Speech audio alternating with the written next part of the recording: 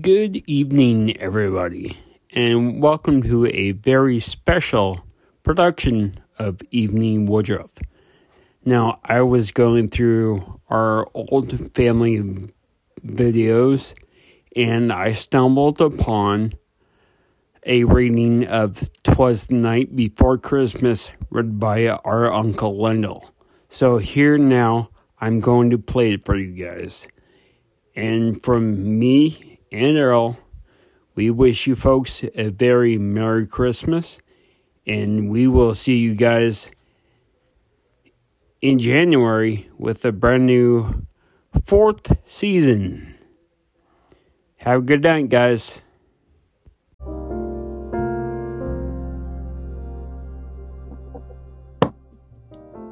This time of year, I like to recollect my favorite Christmas.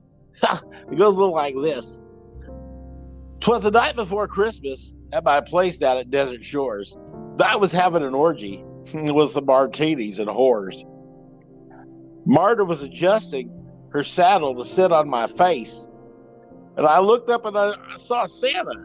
And he said, "Oh, this can't be the right place."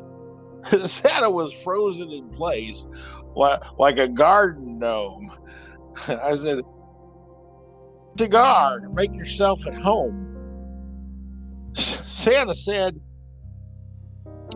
"I'm not into that, you perpetual sinner. I'm on my way to the senior center for a catfish fried dinner." Well, jolly fat man, you got your wish. It's named after a kitty, yet it smells like fish. Before Santa could speak, he was grabbed by a whore. She rocked his world behind a closed door. She whored him up good. Yeah, that's no bull. Santa's sack is now empty, where Santa's sack was once full. Santa took off shortly, and he finished his chores. And then he came back to my place for Christmas with the whores. Merry Christmas, everybody.